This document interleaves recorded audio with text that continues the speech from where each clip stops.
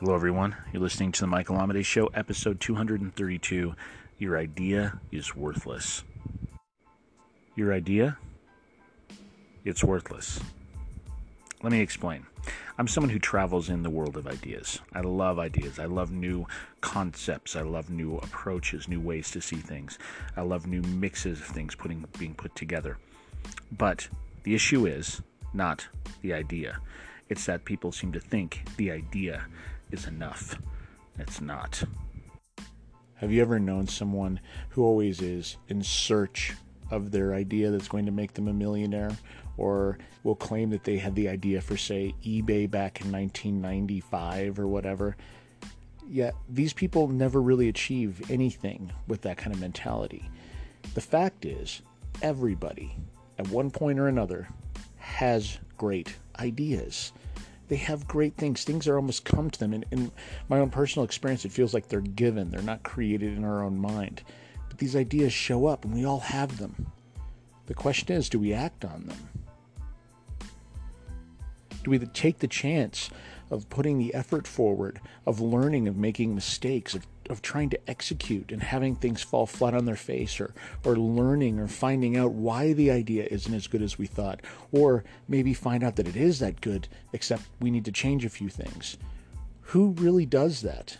Well, most people don't do that part. Most people don't do the action of taking it from the internal world to the external world. When in the internal world, it's all there. You feel that it's real. You can see it working perfectly in your mind. In the external world, once it's been completely manifested, it's there. The bridge between the two is action, is execution, and that is the thing that makes ideas work. Yes, the idea might be awesome, but on its own, it's completely worthless. Only with ideas coupled with amazing execution and grit, determined work, no matter what happens, that is where you actually see your ideas make a difference in the world. And that's my message to you here tonight.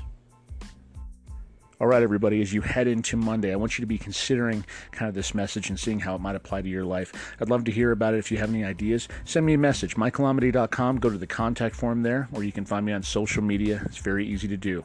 Now, if you find yourself being creative with poetry, lyrics, or short fiction, consider listening to my radio show, World Poetry Open Mic. We broadcast every Friday at 8 p.m. Mountain Standard Time. You can find us at worldpoetryopenmic.net.